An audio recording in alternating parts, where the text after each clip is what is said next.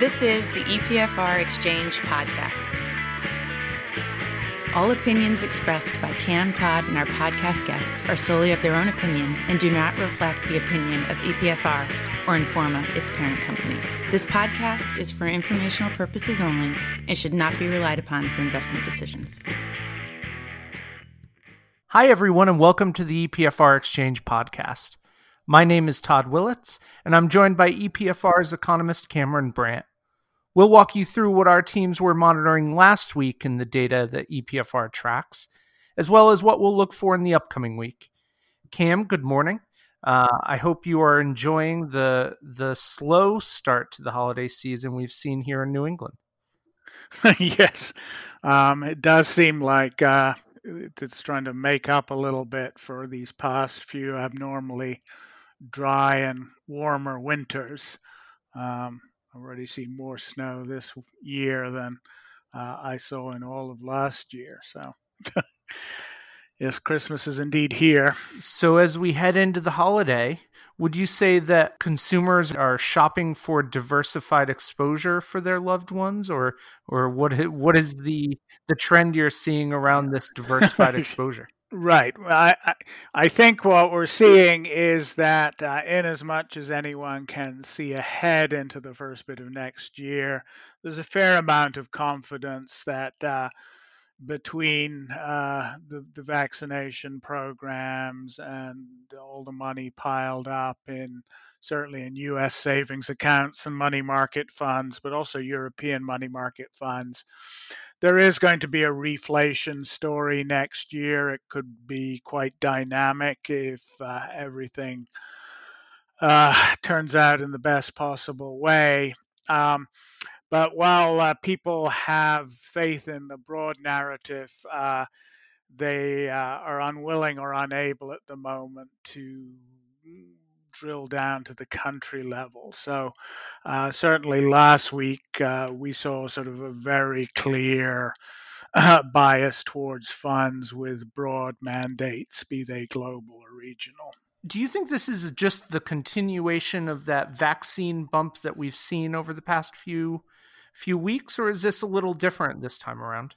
Well, I think the vaccine has been priced in. Maybe, I would argue maybe a little overpriced in, given that like anything in life, there's likely to be a few bumps along the way till we have a significant slice of the world's population vaccinated with a credible vaccine.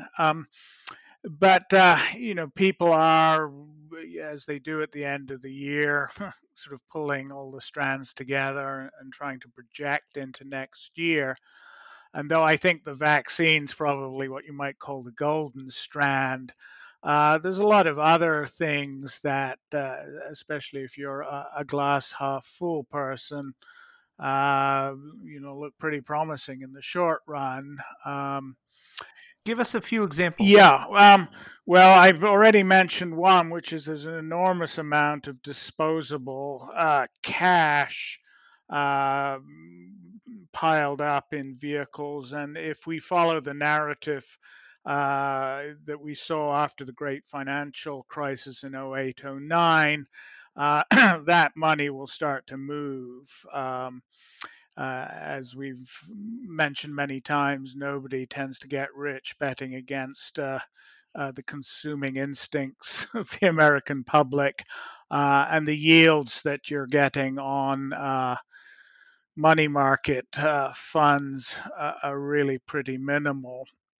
And I think also that this round of lockdowns and restraints, even though they heap fresh pain, have not been anything near as draconian as they were back in March, April, May of this year.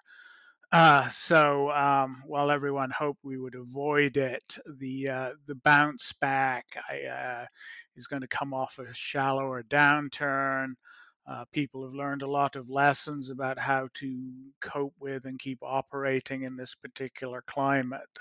So I think all of those add to a much greater probability of coming out of the blocks fairly quickly in the first quarter of next year. So one thing I know you're probably tired of talking about at this point, but yeah, I think it's a similar. It has similarities. The continued conversation around Brexit. I feel like we think we learn the lessons, and then the next step comes, and we see another turn. At this point, do markets even care what happens with Brexit? Well, I think the way you framed that question gives the correct answer. Certainly at the moment, there have been so many fits and starts, and there's such a sort of a major global issue hanging over everyone, that we've really seen pretty muted reactions, certainly in flow terms and really too in allocation terms, to the sort of twists and turns over the trade agreement that the EU and the UK are sort of trying to nail down before um, the next very fungible deadline hoves over the horizon. I think people understand that this is going to be a muddle through process on both sides, rather than sort of a series of shining bright lines that leave an independent UK on one side and a homogeneous European Union on the other. And quite frankly, what the European Central Bank does or doesn't do over the next few months probably is more important to the bulk of Europe and their sort of short-term economic prospects than what gets hammered out by way of a trade agreement between the UK and the EU. It does seem as though a narrative that is often heard in the EU spread to the US over the past week or so, and that is antitrust conversations in the tech space. What do you make of that?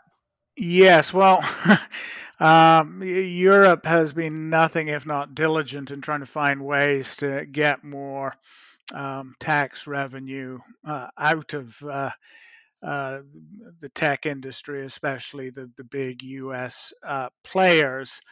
Um, and then certainly with the change in administration here, I think they feel that instead of a raft of aggressive tweets from the White House, they're liable to get a much more sympathetic hearing.